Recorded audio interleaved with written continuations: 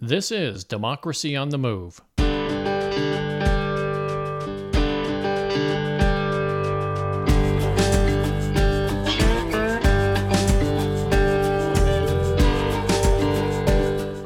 Democracy on the Move is a podcast tribute to the people and organizations who dare to reimagine our nation and drive it toward its true principles of democracy. This episode is being released on Sunday, April 17, 2022. I'm Dan Schaefer, your host for today's podcast, and thank you for joining us.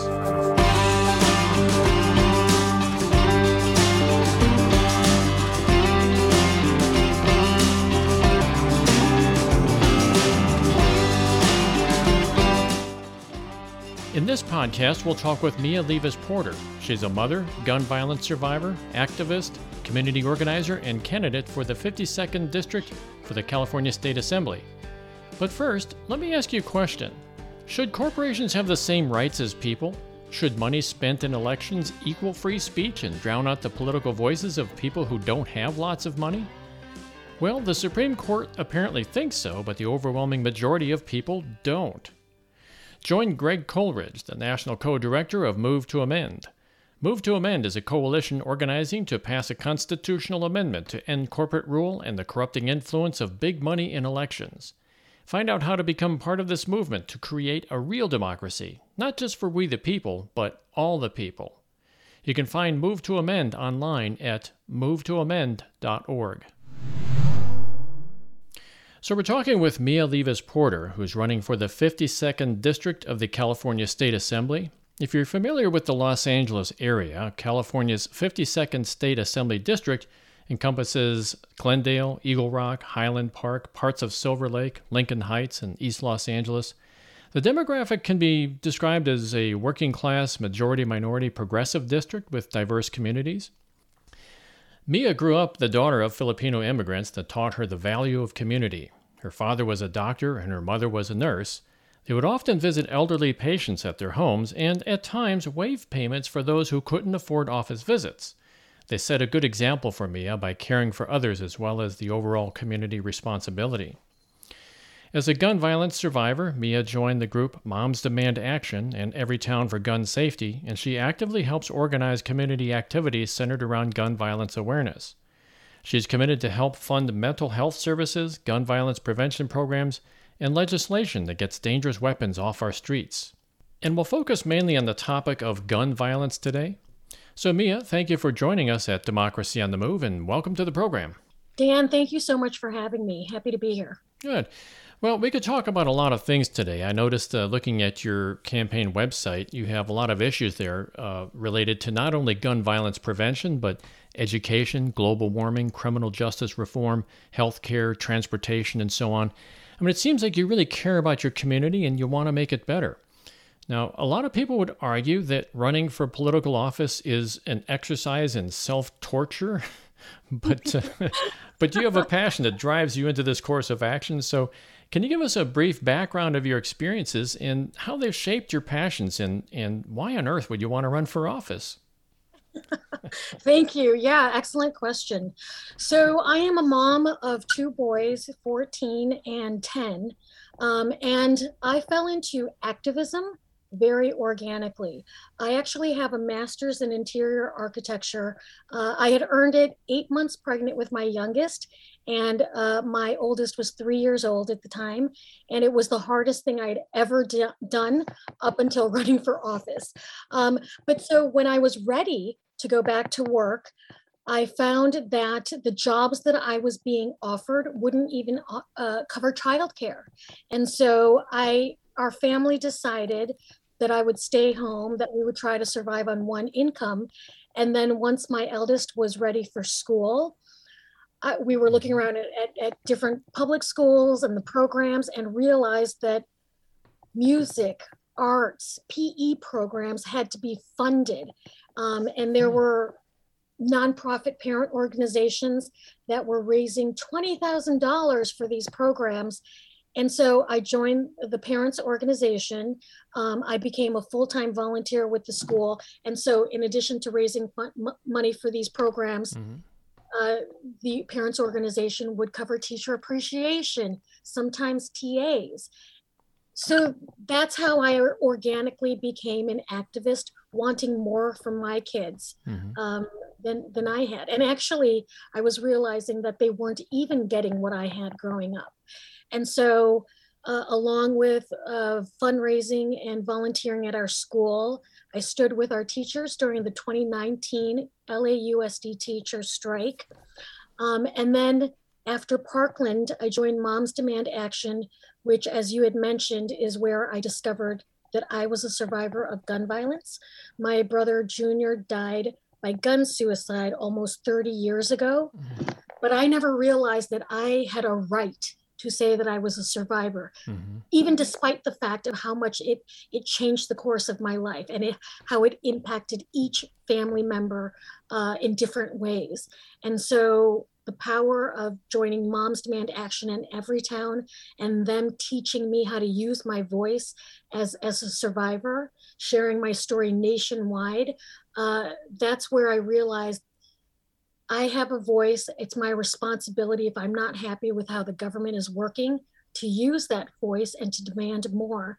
And that's how I fell into running for office. Well, that's good, and it's kind of the as I alluded to in the introduction regarding your parents. I mean, they sort of put that sense of community responsibility in you as well. So this is, a tribute to the training that you're and the learning experience that you got from your parents as well.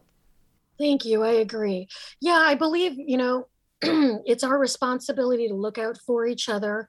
And along with that, we're at this place right now where California, being the fifth largest economy, greatest economy in the world, and yet people are still struggling to pay rent, still Mm-hmm. struggling with medical costs, still struggling to put food on their table. You shouldn't have to choose between paying rent and paying for medicine, life-saving medicine, or medical treatments. And so that is where, since we're collectively struggling, we should be able to rely on our government to step in, to intervene for us, and give us what we need to level the playing field so that we can strive to thrive. Mm-hmm. Yeah, that's a good point, and I like that, strive to thrive. Now let's talk about the environment in which you live. This is the 52nd State Assembly District, which, as I mentioned before, includes a lot of communities, and it's a fairly dense area in terms of population. And can you give us an idea of the nature of the gun violence in your area? I mean, and not just in terms of raw statistics, but the emotional and economic impact on the community overall. Thank you for your question. Yes, we are a Black and Brown community, lower income. And I think that what happens is we're struggling from environmental racism. Um, in people in our community, many do not feel safe with our law enforcement. Mm-hmm. And so, something we say with Moms Demand Action is that police violence is gun violence. Mm-hmm. And so when our law enforcement is not serving the needs of all the people, that not all people equally feel safe with our LEOs, then no one is safe. And so this is something that we absolutely have to address. And that's why I do believe in ending qualified immunity for law enforcement, as well as reallocating money for our police towards community services. Our law enforcement, first of all, is already overburdened. Writing traffic tickets, you can run through a light and there'll be a flash that will catch you. We can alleviate that from their plate. Mental health first responders, I do not believe our law enforcement is equipped to handle anyone who is struggling with a psychotic episode or possibly suicidal. And that's where, if we could have more funds going towards mental health first responders, that would not only alleviate pressure on our law enforcement, but also send those who are trained to better handle the situations. And so, yeah, on top of all of that, COVID shed a light on how invaluable our mental health is. And sadly, there were many people were struggling from stress, from isolation, from fear of losing or losing a loved one, depression. And so our mental health, if you pair mental health with a gun, it's going to be a tragedy. Yeah. And so that's where I believe we can take actions to mitigate gun violence in our district, in our state, with common sense legislation and with education to be proper gun owners. Yeah. In fact, that was actually the next question I was thinking about asking. What are some of your ideas of overcoming gun violence? You mentioned mental health responders. Boy, oh boy, that's a big one on my list too, because many of these situations that police are facing, they're not dealing with they're not always dealing with people that have it all together. And especially with, like you say, with COVID, that pushes the envelope. And I know years ago, just kind of going back into my own past history, my mom used to work at a facility for people that were mentally challenged, both intellectually and also with mental health issues. And this was like back in the 1980s, and the government started to defund these facilities. And I remember my mom saying, I was talking to her about it one day, and I said, what's going to happen when you guys, you start losing money and you have to start letting staff go? And she just shrugged her shoulders and she said, it's all going to be the police from this point forward. And boy, oh boy, was she right. I mean, this is like, 30 plus years ago, she said this. And she was spot on. And so I can see, this being an issue. And you also mentioned education as well. That is, how does education factor into overcoming gun violence? Yeah, absolutely. So as far as my approach, actually, just for my whole campaign, I believe that we should be leading with compassion and investing in preventative rather than reactionary solutions. Mm-hmm. And so when it comes to mental wellness, I don't think that as much as they may be well intended, I don't believe that law enforcement should be the line of defense interacting with those who are struggling from whatever myriad of mental illnesses. Yeah. It does take compassion and training. Yeah. And that's the important thing is otherwise it just is going to escalate. Well, I was asking about education as well. I mean, how do you see education fitting into the overall formula for reducing gun violence? Twofold. So first of all, there's educating parents and educating adults as gun owners. There is actually in California, it is the law that you have to keep your guns secured separate from ammunition. Mm-hmm. And that is, as far as education, that is something that many people don't realize. Fortunately, LAUSD a few years ago passed, it was accepted that they would send out letters to parents in their school district. And it's just informing parents of the law so that they know, if there is a gun at home, a child will find it. Yeah. And if it's kept securely stored, separate from ammunition, so many lives could be saved just from that alone. And then separately, actually investing in education, which is why public school equity is so important to me. I have seen my own father was a product of going from being the poorest family in the poorest town through his dad fought in the war for America in World War II. He was able to go to college, and how much his education changed his life. And he became, because he was able to go to college, he was able to support his own brothers and sisters and my mom's family to come to America. by my dad going to college, he changed so many lives. And so for me, I've always been acutely aware of how important education is. And I think that that's why leveling the playing field and making children in lower income communities see that they deserve just as much as children in other well-to-do communities. Sure. It makes them realize the potential that they have, rather than if you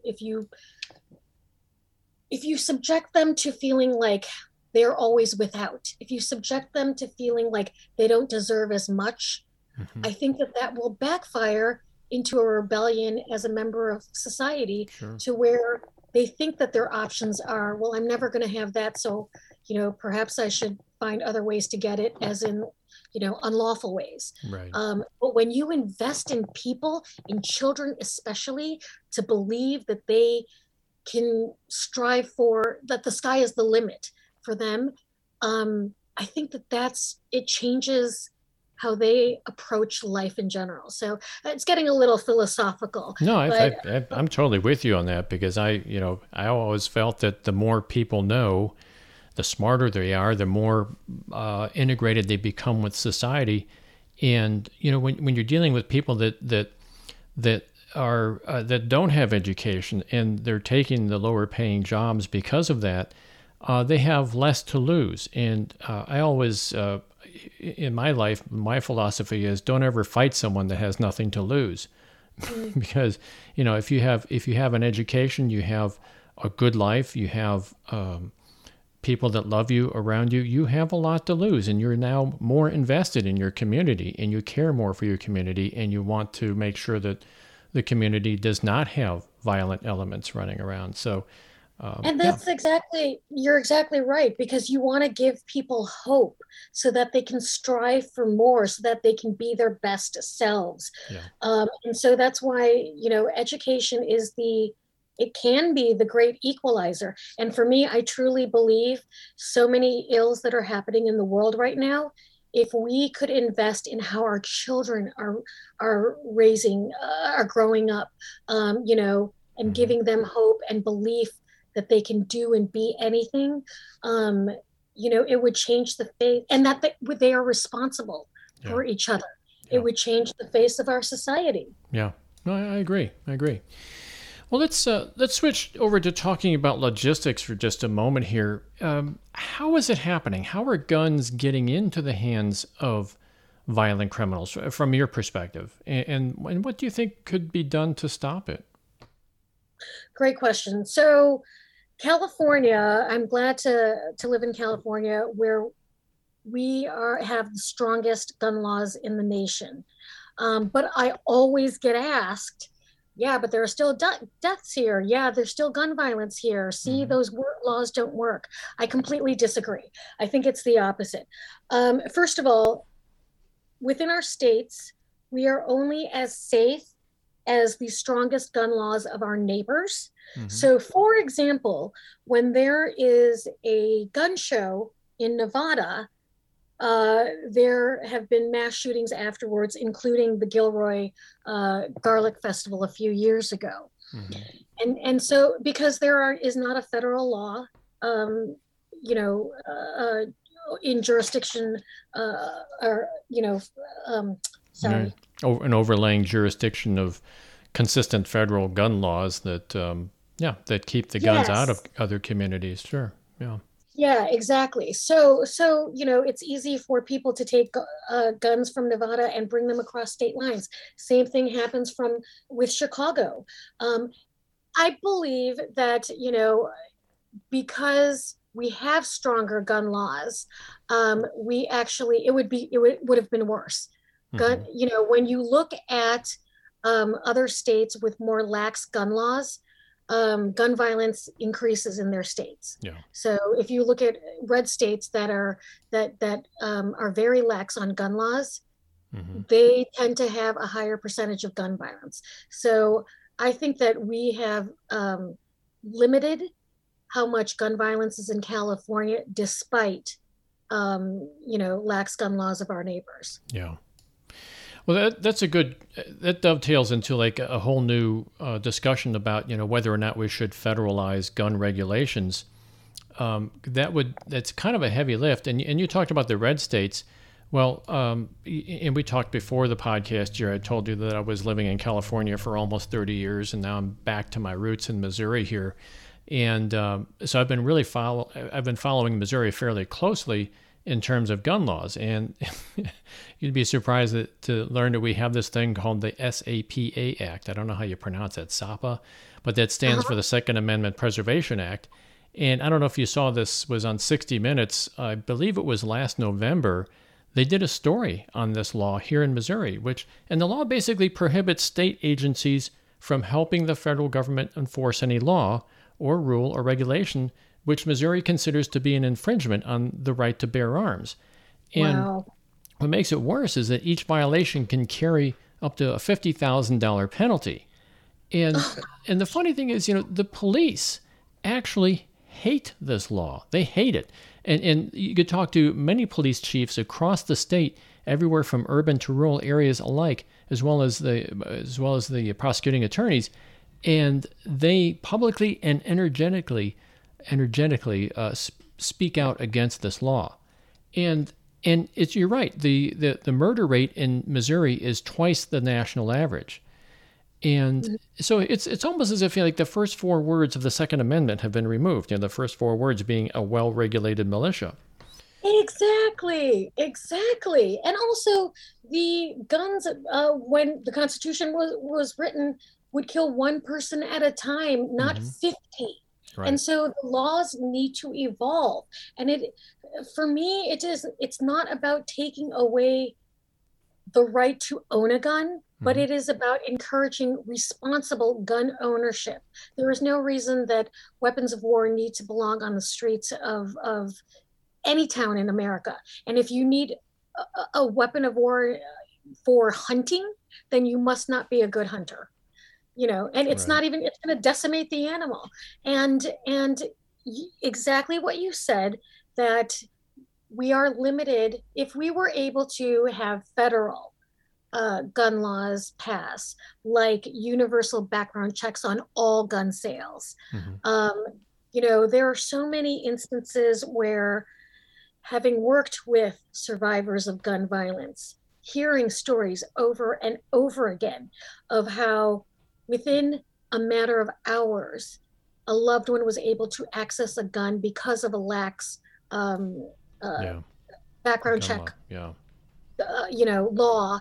They were able to access, and again, pairing that with a low moment of depression, it sadly ended in tragedy, in losing a loved one to gun violence.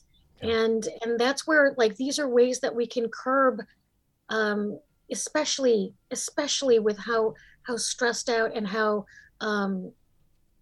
frantic and frenetic people are feeling after COVID. Now more than ever, we need to set some laws in place to help them keep themselves safe. And each other. Well, there's this natural human emotion called rage. And I don't think anybody is immune to it. It does. My son calls it going ape, but and you may pick up something and throw it, or if you're in a bar or something like that, maybe you throw a punch at somebody, and that's the end of it. But you're right. If you have easy access to firearms, it's just human nature to try to express your rage in the most violent way possible, and if that includes a gun, it's a permanent sort of solution, right? You've permanently damaged someone else's life. Exactly. Let me ask you about this, because this is something kind of interesting. A lot of people talk about this, even here in the Midwest. We always hear about Governor Gavin Newsom because he's always up to something, but there's this thing called people have been urging him to fight like Republicans, in quotes there. And so he you know what's coming, right? He proposed a bill that was modeled after Texas's State Senate Bill 8, which empowers bounty hunters to privately sue people that assist in an abortion after a 6-week period.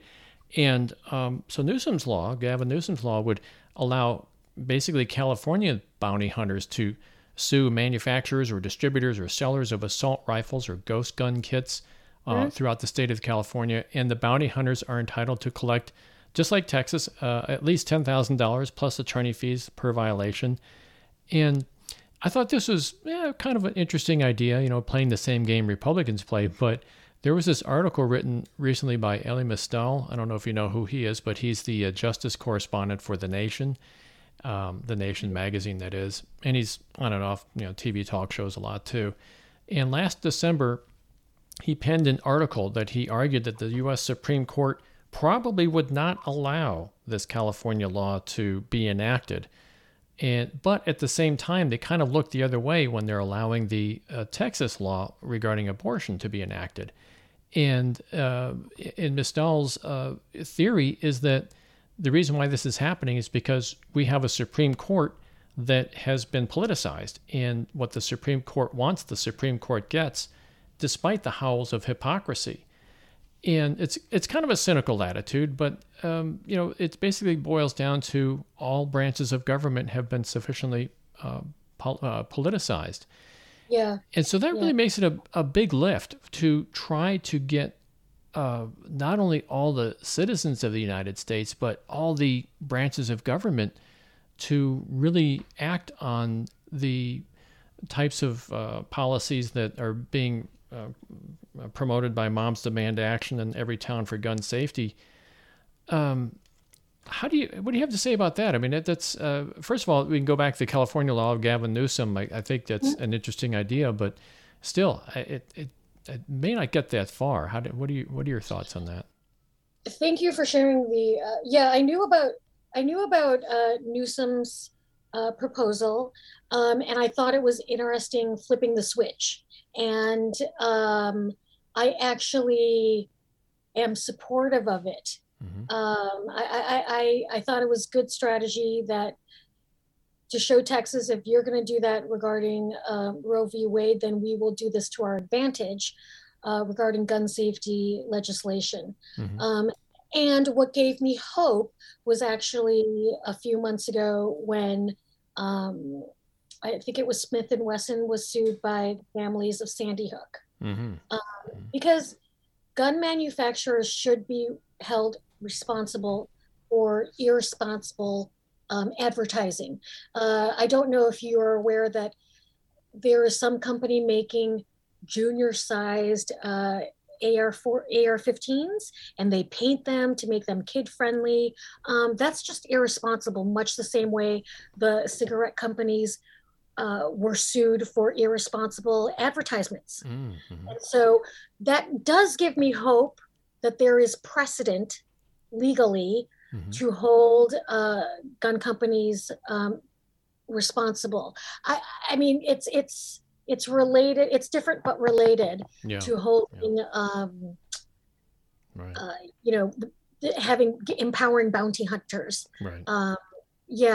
So I do think,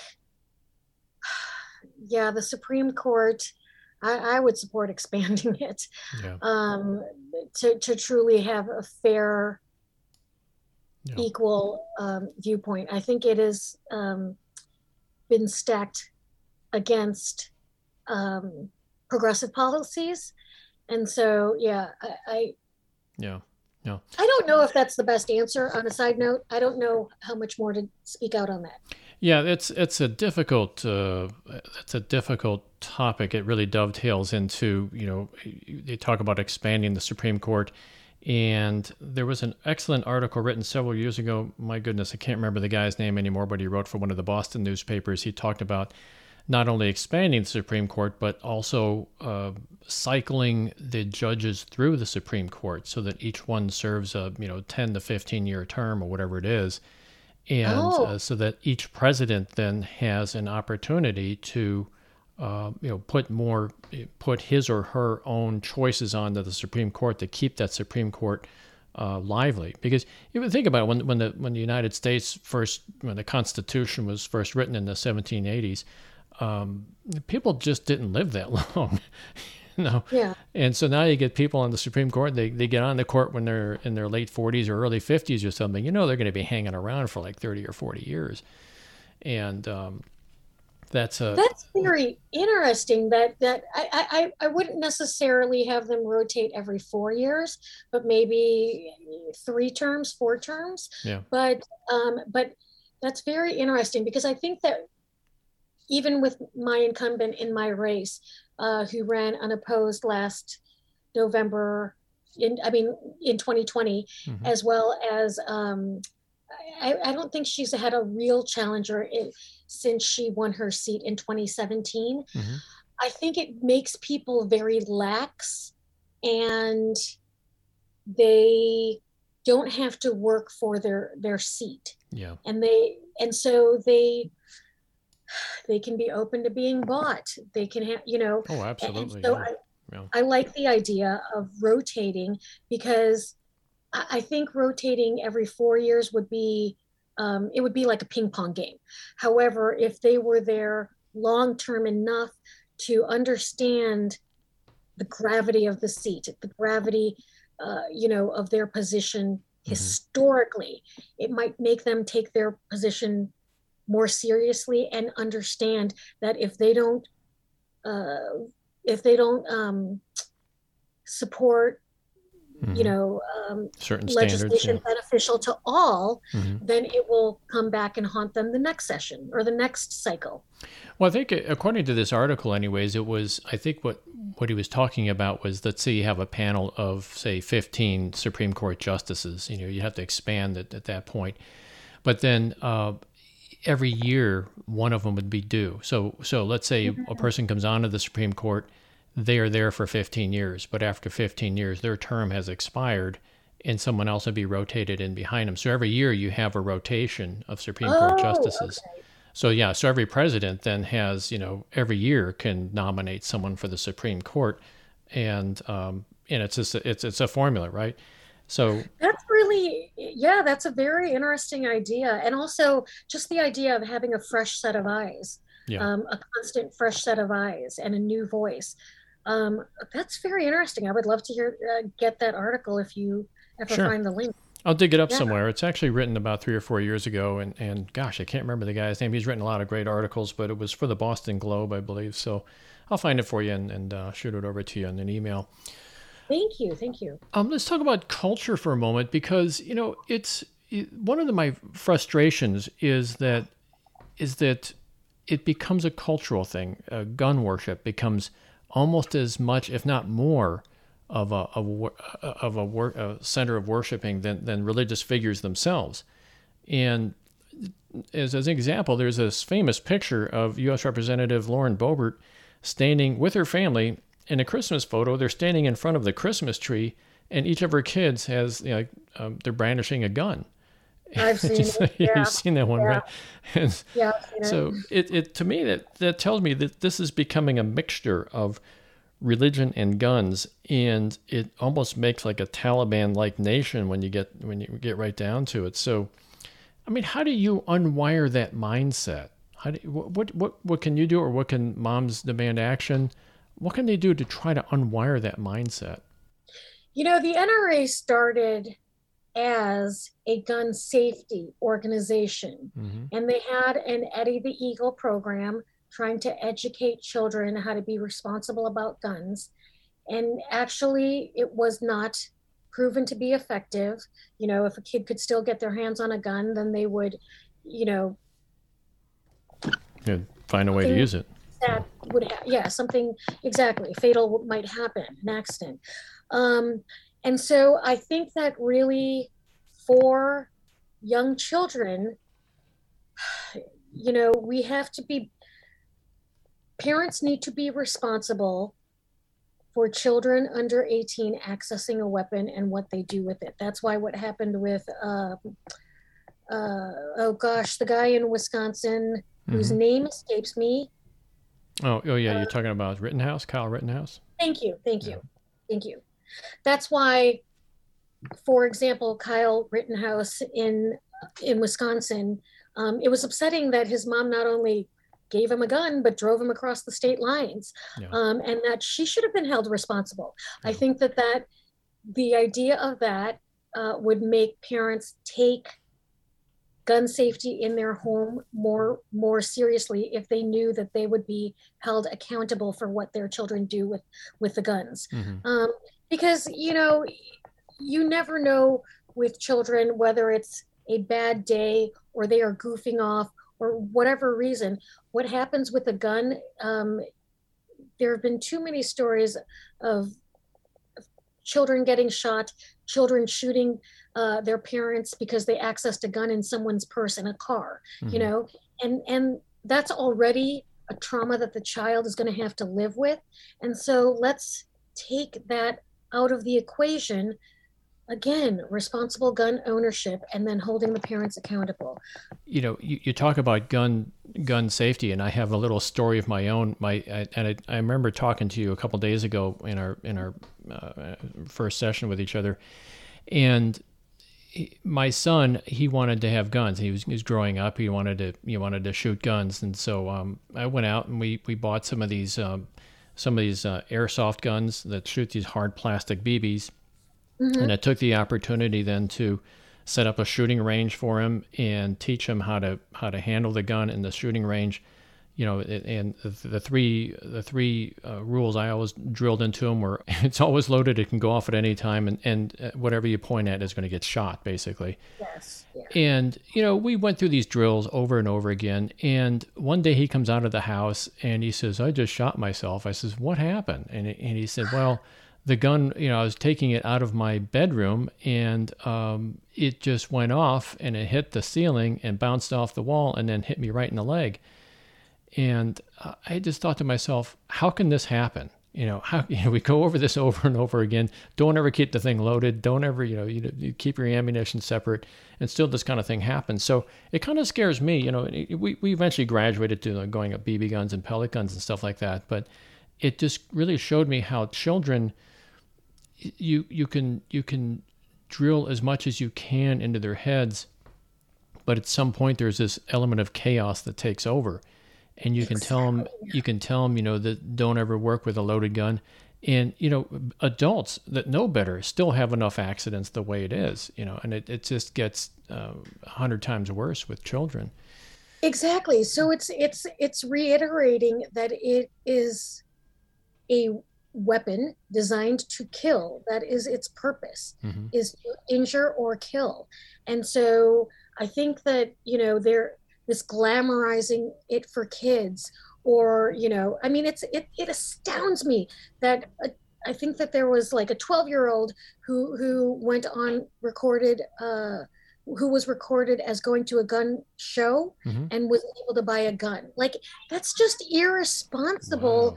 Wow. Of the adults, it's truly, gosh, yeah. It breaks my heart that we aren't giving our kids boundaries, and that they are going to live with the consequences of our decisions, because ultimately at the end of the line, our electeds are bought by the NRA, or who are bought by the NRA.